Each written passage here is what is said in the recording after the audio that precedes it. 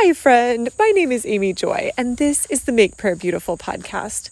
Healing minister Judith McNutt at one point shared about how, of course, when she came to the Lord, that was an incredibly dramatic, life-changing experience. And beautiful, you cross from death to life. Well, at some point, then she discovered healing prayer, and that there is the option to move from painful memories and embarrassment and hurts in the past, and to receive the Lord's healing for those. But there was still something lingering, and it wasn't until she discovered generational prayer or generational healing that the final layer kind of was broken off. And generational healing would be things like something that it's not original to you. I don't know if that makes sense, but if you think about how diabetes passes oftentimes from parents to children, and the parents didn't just get it, it was passed down to them from their parents, or you think about how cancer runs in the family, you can see how these sorts of things, there's the genetic component. Well, similarly, in the spiritual realm, there's often sins that pass down, which maybe sounds a little bit crazy, but if you track your family history, you can see that this actually is pretty common.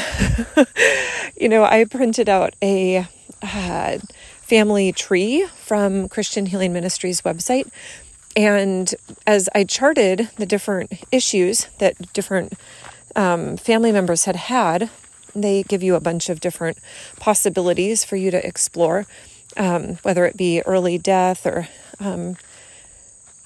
miscarriage or addiction of some sort. Anyway, dozens of different things. It's pretty fascinating that there's maybe a little bit of scattershot, but oftentimes it's like, oh yeah, this one was, I see it in my grandparents' generation, I see it in my parents' generation, I see it in my generation, and maybe even going down to the children. So this does happen. And the question came, what do you do once you've identified these different generational issues? When you see that there is a pattern, what then? Well, it's a great question. And the beautiful thing is there's always a solution. That is one of the best things about God, is that he always has a solution. And so in what I do is I say, I interpose the cross of Christ at the point of my conception. And I literally just imagine this. So, Lord, what would be a good example of something that is passed down to me? So one of the more powerful ones in this last year, Cindy McFadden, my healing prayer minister, said, Amy, you have a belief that what happened before will happen again. And as soon as she said that, I started bawling, and it was really true. This was absolutely my belief. And so, but that didn't start with me. That was definitely something that has come down through the generations. And again, I would just like to reiterate, I don't ever think of this as like, oh my goodness, my generations were so bad. I mean, they're like everybody else's generations. We all are descended from Adam, and therefore we all have things in our family lines that are both gifts and things that are less pleasant. And so there's no blame or shame here. This is just a reality thing. And then how do we work in concert with the Holy Spirit in order to deal with the issues and take care of them? And so for me, this is how I pray. Oh, Jesus, thank you for the gifts of my generations. And so I interpose the cross of Christ at the point of my conception. And I ask that the polluted stream that is coming down to me, that would run into the cross of Christ, and that the pollution would fall to the ground, rendered null and void. And that I would receive from my generations only the gifts and none of the curses and none of the harm. And Jesus, I thank you that as I have now lived for several decades on this earth with that same generational issue, I ask, Lord, that you would wipe me clean from that. Or depending on what it is, I might say, I just cut myself free from that lying tongue. Or I might say, I take the sword of the Spirit dipped in the blood of Jesus, and I cut myself free from this issue. And I ask that I would, from this day forward, go forth without this particular thing, that I would live free from it. And I thank you, Jesus.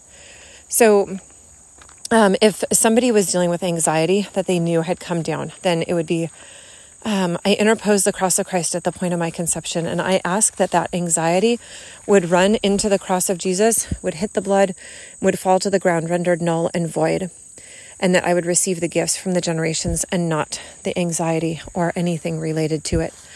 And then as I have now lived for some decades on this earth with anxiety, I take the sword of the Spirit dipped in the blood of Jesus and I cut myself free from that, and I bless myself instead with power, love, and a sound mind, which is part of what you promise, Lord, in your word. And I believe your promises and I receive your gifts.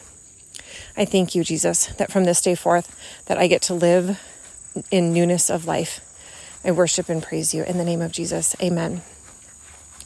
And so that's as easy as it is, honestly. The tools of the kingdom are so beautiful and so powerful and effective. So I encourage you to do this and do it as often as you need to, as often as something comes to mind where you think, boy, I've prayed about that and it just doesn't seem like it's shifting as much as it should. Oftentimes that's a generational thing. And so then you just pray about it. And